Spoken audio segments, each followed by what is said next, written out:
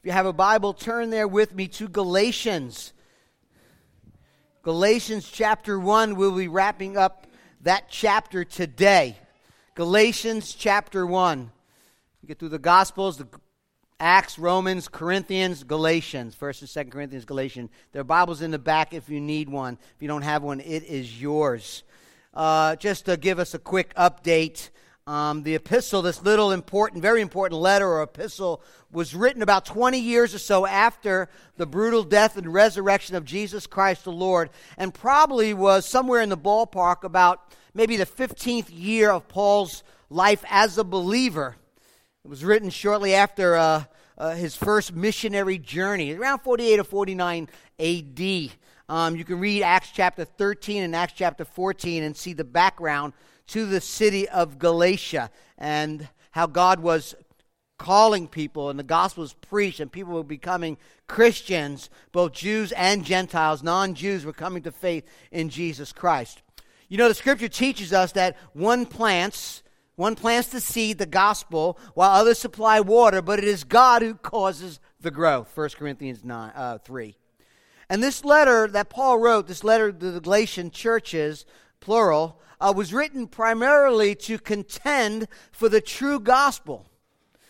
The true gospel is being distorted and twisted by people historically known as the Judaizers who wanted Christians to comply with the law of Moses in order to be saved, in order to be rescued, in order to be redeemed. Now, you may be here this morning and say, what does it really mean to be saved? You know, people talk about being saved. Being saved or salvation, it means that a person has been rescued, has been saved from the penalty of their sins that has been owed to God by the penalty bearer whose name is Jesus. He is the one who died a substitutionary atonement for our sins, for sinners like you and me. We love John 3:16, for God so loved the world that he gave his only Son, but whoever believes in him shall not perish but have everlasting or eternal life. But the next verse says, for God did not send his Son into the world to condemn it, but in order that the world might be saved through him. Whoever believes in him is not condemned, but whoever does not believe is condemned already, because he has not believed in the name of the Son of God. He writes in John 3:36, whoever believes in the Son has eternal life. Whoever does not obey the Son shall not see life, but the wrath of God remains on him. So being saved, being delivered, being redeemed from the wrath of God is a really big deal.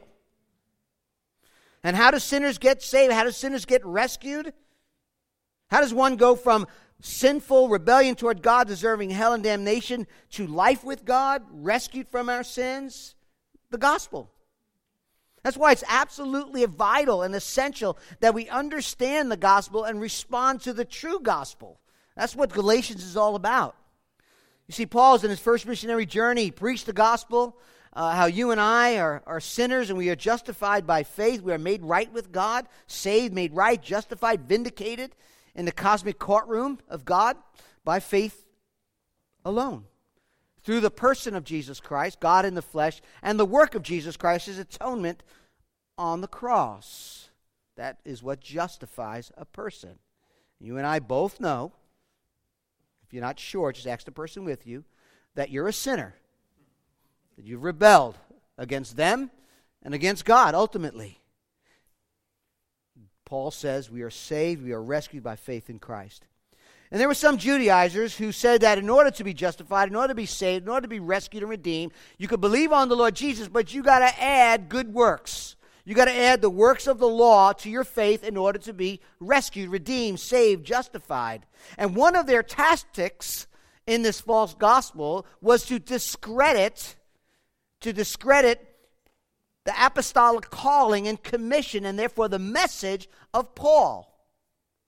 In the first two chapters, we're going to look into this more in a couple of weeks. In the first two chapters of Galatians, Paul is defending his apostolic call. He's defending his commission, his authority, and his message by telling the church that he got This calling, this apostolic authority, not, look at verse 1, not from men nor through man, but through Jesus Christ and God the Father. Notice one preposition for Jesus Christ and God the Father. They were not separate in his mind.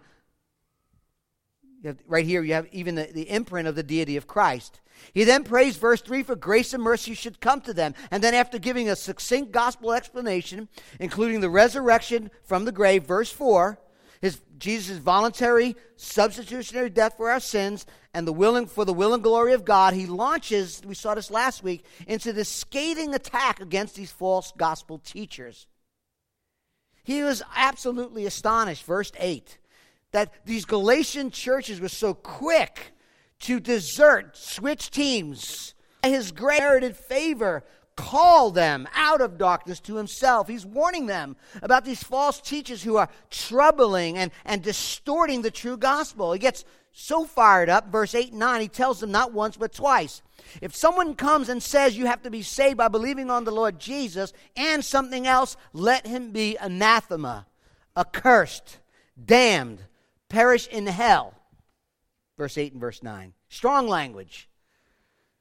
And last week we ended up in verses 11 and 12, where Paul is transitioning into this autobiographical statement by saying that his gospel is not man's invention. Look at verse 11 and 12. It was not man's invention. No one taught him the true gospel. He received it how? Directly through the revelation. You see that, verse 12? Directly through the revelation of Jesus Christ. Now, I didn't mention this last week. I just want to mention this quickly. Revelation is what? We talked about last week. It's the disclosure, this unveiling. The truth of the gospel was disclosed and unveiled to the Apostle Paul by Jesus Christ himself. And the New Testament teaches us that God's ultimate disclosure of himself is Jesus Christ. Hebrews 1, long ago, at many times, in many ways, God spoke to our fathers by the prophets. We've got the Bible. But in these last days, he has spoken to us by his Son, whom he appointed the heir of all things, through whom also he created the world. He, Jesus, is the radiance of the glory of God and the exact imprint of his nature. That's who Jesus is. John 1:18, John says, no one has ever seen God, the only God, who is at the Father's side. He, Jesus, has made him known. Made him known. The original language is to exegete, to explain, to unfold. Jesus actually is exegeting the very nature of God to the world. It is that Jesus. It is that Jesus who gave Paul his apostolic authority. It is that Jesus who gave him the gospel message that we are justified by faith alone, in Christ alone, in which Paul made very clear at the opening of this book, and now he is demonstrating it in 3 movements, okay? 3 movements. And we'll look at that in a minute, but let's read together God's holy word. Galatians chapter 1, verse 13. Hear the word of the Lord. Galatians chapter 1, verse 13. For you have heard of my former life in Judaism, how I persecuted the church of God violently and tried to destroy it. This is the Apostle Paul writing this. And I was advancing in Judaism beyond many of my own age among my people. So extremely zealous was I for the traditions of my fathers. But when he, who has set me apart before I was born, and who called me by his grace, was pleased to reveal his Son to me, in order that I might preach him among the Gentiles, I did not immediately consult with anyone. Nor did I go up to Jerusalem to those who were apostles before me, but I went away into Arabia and returned again to Damascus. Then after 3 years I went up to Jerusalem to visit Cephas and remained with him 15 days. But I saw none of the other apostles, except James, the Lord's brother. And what I'm writing to you before God, I do not lie. Then I went into the region of Syria and Cilicia, and I was still unknown in persons to the church of Judea that are in Christ. They only were hearing it said, he who used to persecute us is now preaching the faith he once tried to destroy. And they glorify God because of me. May God add a blessing to the reading of his inerrant, infallible, authoritative word. 3 simple movements. The predisposition of Paul. the predestination of God, and the proclamation of the gospel. Number one. Look at verse 13. You heard in my former life in Judaism. Not only was I born a Jew, he's saying, but my religious pedigree is raised in the law and in traditions of man. How I persecuted the church of God violently, and I tried to destroy it. I was advancing beyond many of my own age. So zealous was I, extremely zealous for the traditions of my father. The Apostle Paul's name before his conversion was Saul. Saul was not just a hater of Christians. Saul was a terrorist who tried to kill them and stamp them out by persecuting, what does he say here, the church of God violently, trying to destroy it. Notice Paul in verse 2 mentions the churches of Galatia. In chapter 1, verse 2, he talks about the plurality, these multiple local expressions of God's body, the community of God's people that were in Galatia, but not here. This is singular. He's talking about the church of God, the universal body of Christ, followers of Jesus Christ from different churches that he was persecuting. He says, the church of God.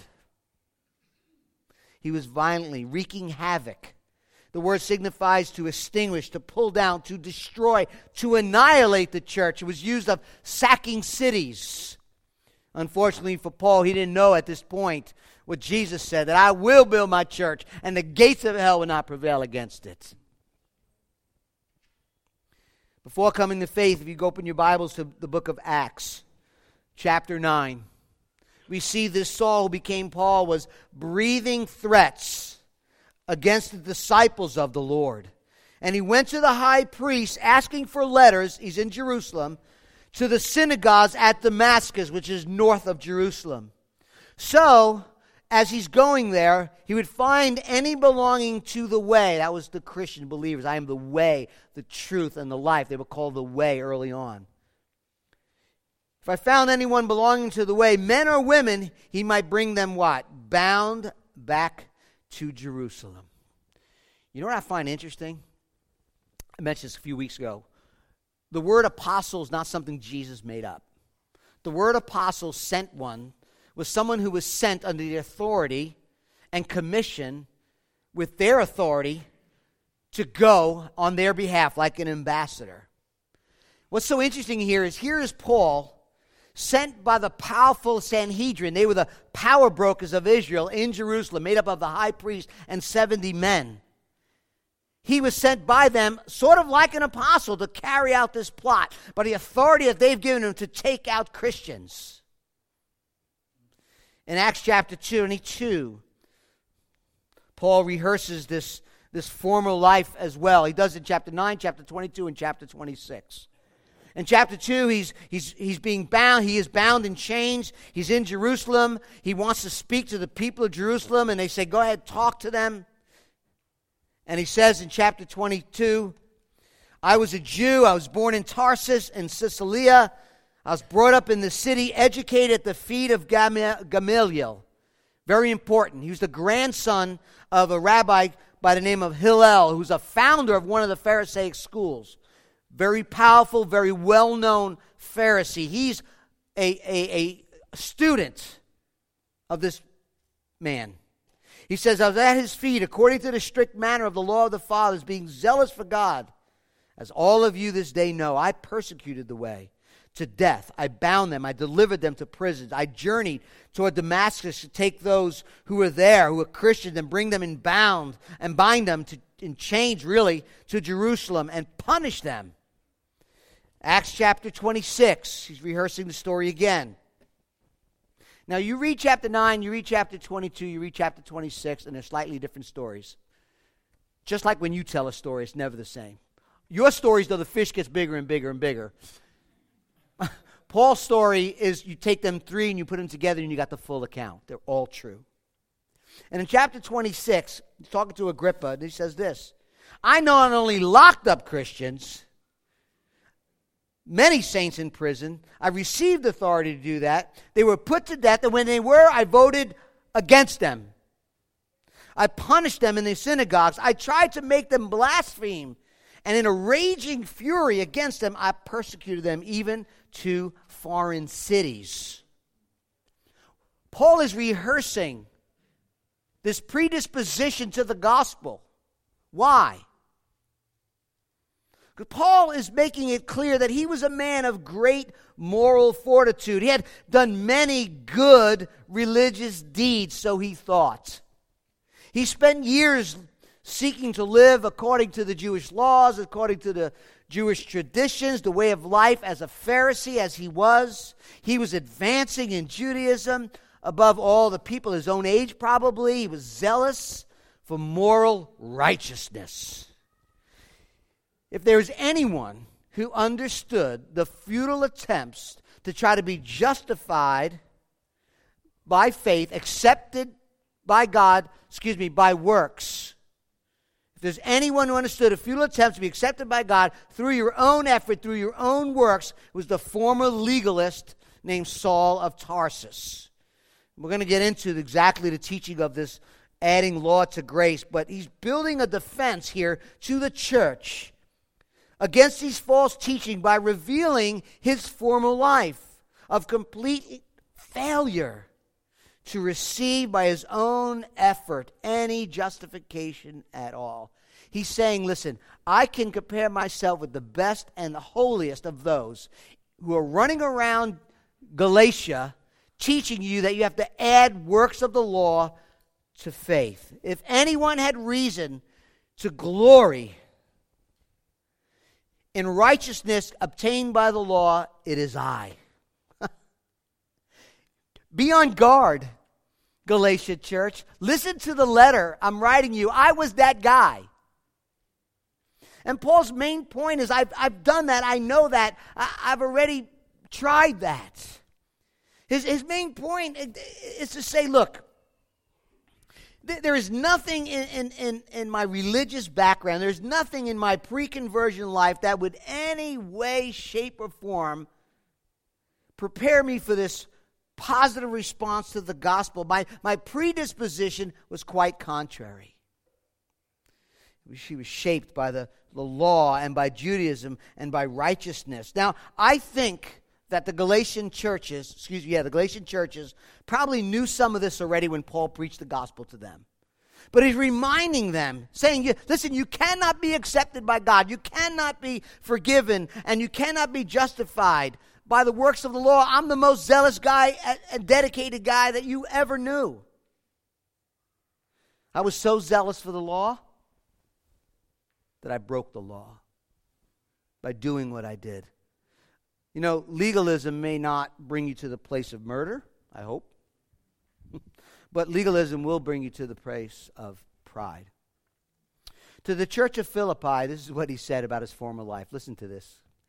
Paul is telling the Philippian church, as to zeal of the law, a persecutor of the church. As to righteousness under the law, blameless. You can almost hear him.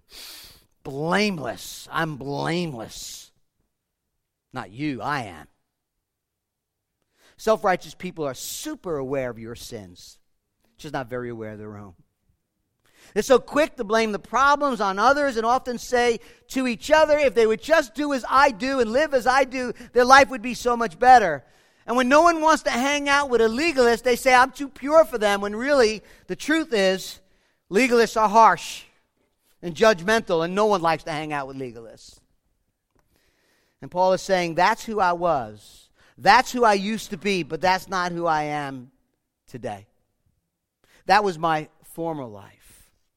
So let's ask this question. Can anyone really say, looking at Paul's former life, can anyone really say, you're included in this, I'm included in this? Can anyone really say, God can't love me? God can't rescue me. God can't redeem and justify me. God can't do that. I have gone too far. Have you ever invited someone to church? Hey, why don't you come to church with me? And they say, man, if I walk into that building, the roof's going to fall in. And if you say right now, no one's ever said that to me, it's because you're not hanging out with sinners. Go hang out with some sinners and ask them to come to church. They'll tell you that. Paul's a persecutor, murdered Christian. He was not only saved by Christ, but also called to be a preacher. 13 books of the Bible, leader of the faith. His testimony is a powerful witness of the truth in the heart of Christianity is the gospel of grace. Grace is free, unmerited favor of God, working powerfully to change the heart, to change the mind, to change lives. There's no clearer example of this than the Apostle Paul, that salvation is by grace alone, not through one's moral record, religious performance. It's by grace. Though Paul's sins were very deep, he's invited in. Dr. Tim Keller writes this. This is great. Keller writes this: no one is so good that they don't need the grace of the gospel, nor so bad that they can't receive the grace of the gospel. Paul was deeply religious, but he needed the gospel. Paul was deeply flawed, yet he could be reached with the gospel, end quote. If you're here and you don't need the gospel, pride is in your way. Pride is in your way. And humanly speaking, it will keep you from coming to Christ. When we put all our confidence in our pedigree, in our background, in our status, in our achievements, in our influence, in our money, whatever you're putting your confidence in, you will think, why would I need Christ? But when you see the utter need of forgiveness, when you recognize that a holy God cannot be embraced. We cannot run to this holy God because we are sinners and God is holy and just. When you really understand your need for grace and for forgiveness, the words, but when God, is beautiful. Look at verse 15, the predestination of God.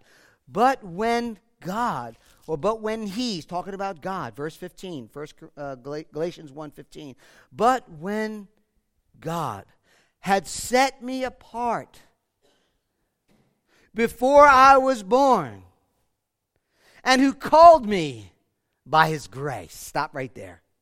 Notice quickly, verse 13 and 14, where the subjects of the verbs are about Paul himself. Look what it says. I persecuted the church. I tried to destroy it. I advanced in Judaism. So extremely jealous was I for the traditions of my fathers. Now look, verse 15 and 16. He says, it was God who set me apart. It was God who called me by His grace. It was God who who was pleased to reveal His Son in me. And when did this happen? When did God set Paul apart? Before he was born. Before he was born.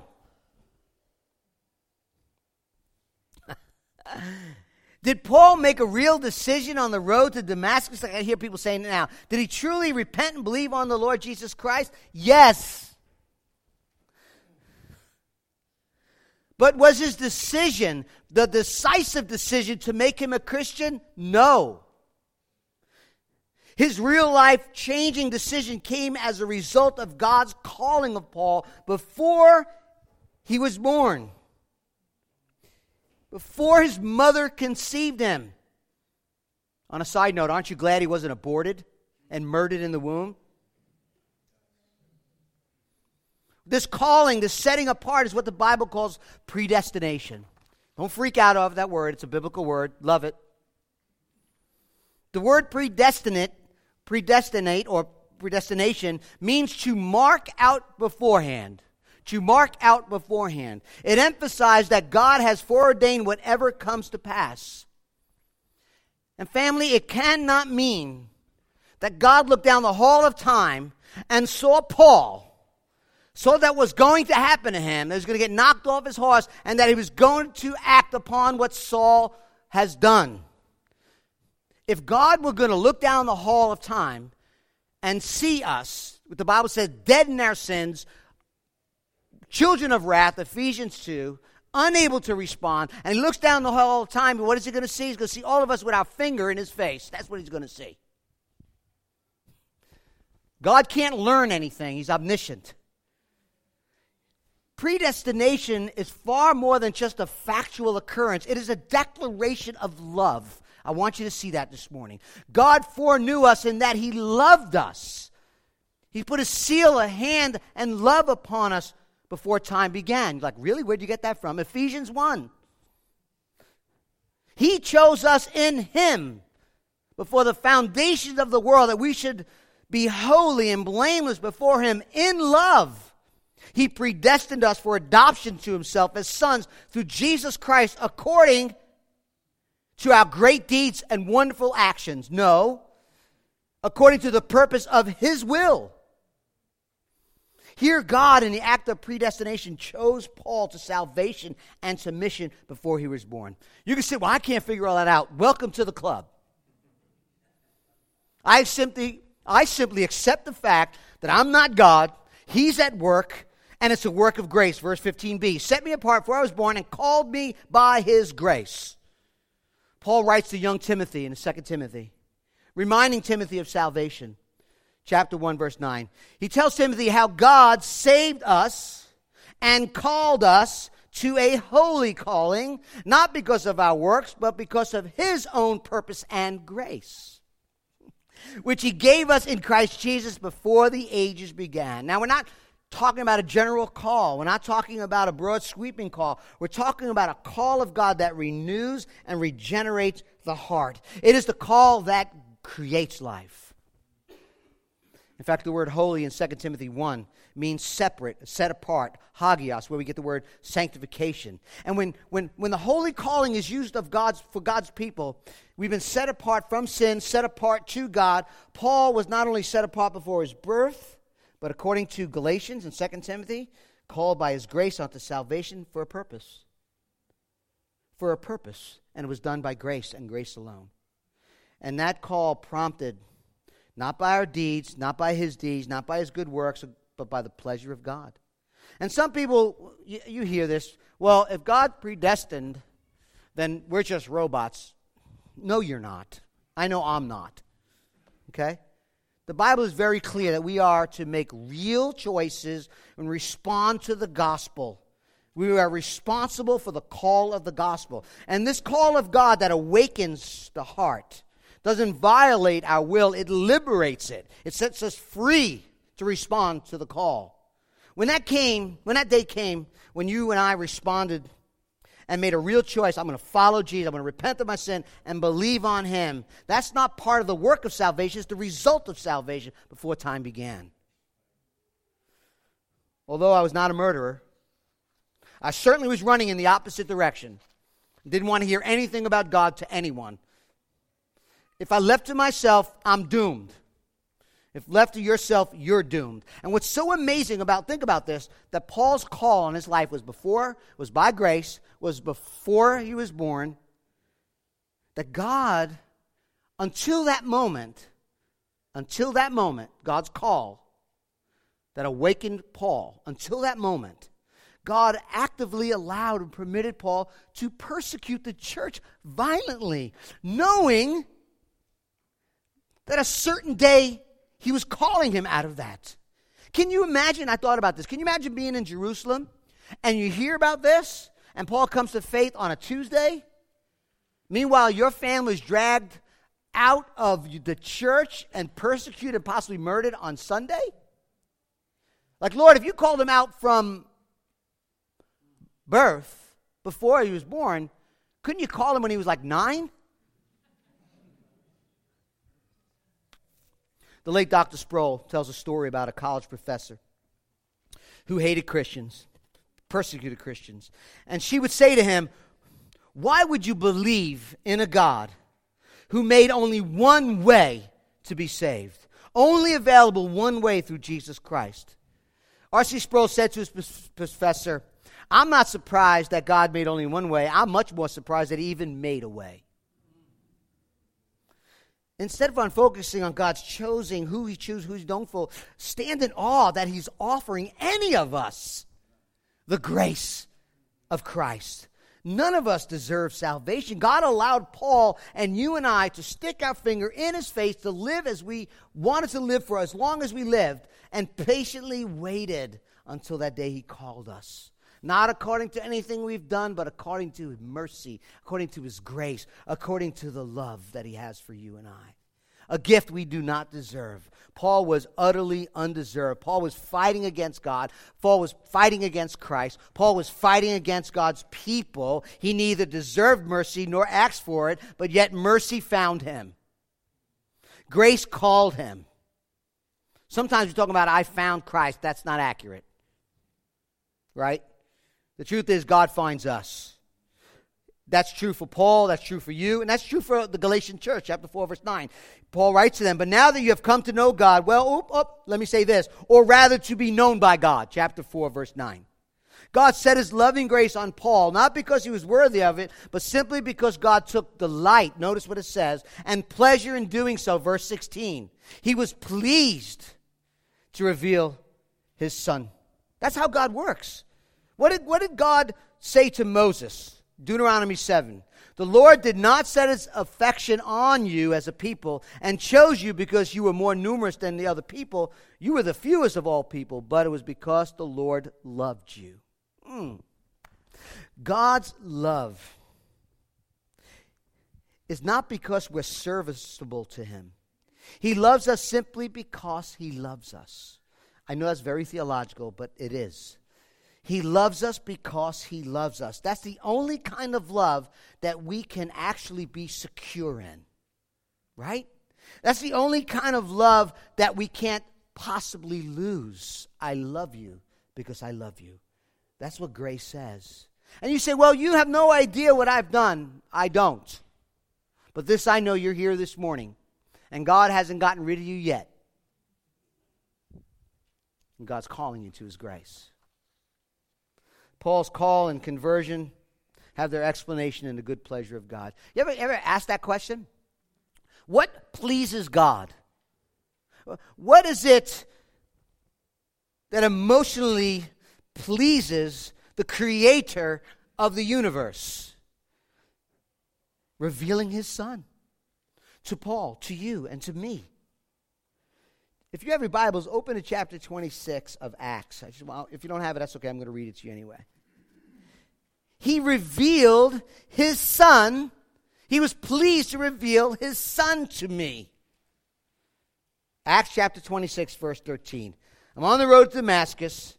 Verse 13. At midday, O king, he's talking to King Agrippa, I saw on the way a light from heaven, brighter than the sun, that shone around me and those who journeyed with me. And when we had all fallen to the ground, I heard a voice saying to me in the Hebrew language, Saul, Saul, why are you persecuting me? It doesn't say why are you persecuting the church, because it's personal.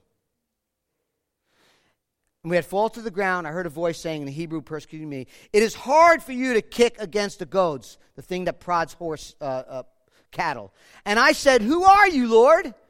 And the Lord said, I am Jesus whom you're persecuting. Rise and stand upon your feet. For I have appeared to you for this purpose, to appoint you as a servant and a witness to the things in which you have seen me and to those which I will appear to you, delivering you from the people and from the Gentiles to whom I am sending you. Look at verse 18. To open their eyes so that they may turn from darkness to light, the power of Satan, which is the darkness, to God, which is light, that they may receive what? Forgiveness of sins, salvation, redemption, and a place among those who are sanctified by how? Works of the law? No. He says sanctified by faith in me. Paul already knew in the moment of his salvation it wasn't by works, it was by faith alone. And Paul's got this bright light that knocked him and everybody off the horse. And it's interesting, in verse 16 of Galatians 1, when it says, was pleased to reveal his Son to me, the literal Greek is in me, pointing to this inwardness of this experience. For Paul, the outward vision of meeting Jesus on the road and the inward illumination coincided with each other. Paul's on this road and he was changed by seeing and by revealing. His heart. It wasn't just a historical reality of the fact of seeing Jesus. It was that. It was also spiritual and personal and was driven to the heart of Paul. In Paul. He writes about it in 2 Corinthians 4:4. He said that the gospel is seeing seeing the light of the gospel of the glory of Christ, who is the image of God, he has shone in our hearts to give the light of the knowledge of the glory of God in the face of Jesus Christ. I think he wrote that because of his experience. He met the Lord Jesus on the road and realized he is the Son of God, but he also seen the reflection of the divine glory, and it pierced his soul. Do you remember Isaiah chapter 6 has a revelation of God, sees and has his heart soul change? I'm wicked, I'm undone. By seeing, he's pierced, and then what? He's cleansed. Remember, the angel comes and cleanses him and commissions him? Jeremiah, same thing, chapter 1, verse 5. Listen to Jeremiah, the prophet. Before I formed you in your mother's body, I knew you. I'm glad they didn't board him either. And before you came out of the womb, I sanctified you. A prophet to the nations I ordained you. Here, just like Paul. God set apart before he was born, called by God's grace. He was pleased to reveal his Son in him and to him. For what reason? Look what it says. That I might preach among the Gentiles. Reveal Christ to him, in him, through him to others. And that's the difference between religion, philosophy, moral, religious following. This is a relationship. It's more than just an intellectual belief in Christ. That's not what Christianity is about. Christianity is having an interpersonal relationship with God. The God who calls to salvation by his sovereign grace also ordains the means by which the preaching is told. And people are being led to faith and a relationship, an inner witness relationship by the Spirit through repentance and faith in Jesus Christ. God revealed Christ to Paul in order for God to send Paul to the Gentiles. And he didn't just go there. He spoke in Romans 9 how he'd rather be accursed and cut off from Christ for the sake of his brothers. But his main goal, as we see, was to preach the gospel to the Gentiles, and now he's making his point against the Jewish Judaizers. So the apostles' call, the apostles' authority and mission was not some afterthought, plan B. Okay? In fact, God set him apart to spearhead the mission to the Gentiles before any of the apostles even met Jesus on that mountaintop. It was before he was born. He did not have to get his approval from others. Right? That's the point. After he's been set apart, called by God's grace, God was pleased to reveal Christ in him and through him. And look what he says in verse 16, the proclamation of the gospel. He says, when all that happened, I didn't go immediately to consult with anyone. I didn't go up to Jerusalem. I didn't go see the apostles that were before me. But I went away into Arabia and returned to Damascus. Then after 3 years, I went to Jerusalem to visit Cephas, which is Peter, and remained with him only 15 days. I didn't see any other apostle except James, the Lord's brother. Now, he could be calling James an apostle, but the Greek doesn't really say. He could say, I didn't see any of the apostles but Cephas, but also I saw James, the Lord's brother. Very popular, very man of influence, leadership in the Jerusalem church. He's saying, I didn't have any contacts with them after this happened to me, after this light shone. Verse 20, just in case they didn't believe him. I'm not lying to you before God. I do not lie. Then I went to the regions of Syria, verse 21, and Cilicia, and I was still unknown in person to the churches of Judea that are in Christ. Verse 23, they only were hearing it said, he who used to persecute us is now preaching the faith he once tried to destroy. And they what? Glorify God because of me. Paul, really? Why are you going through such great lengths of telling us what happened to you after your conversion? John Stott says there's 3 alibis here. 3 alibis. I love it. The first alibi, he says he immediately didn't go to Jerusalem.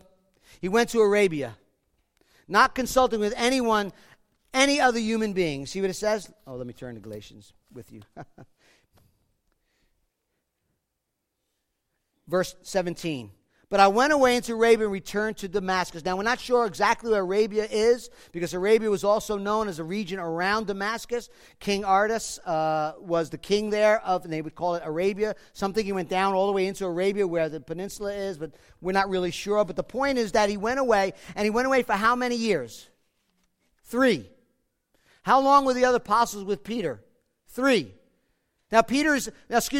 Paul is now rescued, saved, redeemed, and he goes off by himself, although I think he was preaching the gospel there as well. And he goes off to the region, and he spends the 3 years he never got, that all the other apostles got. You got 3 years with Jesus? You know what? So did I. Alibi 2.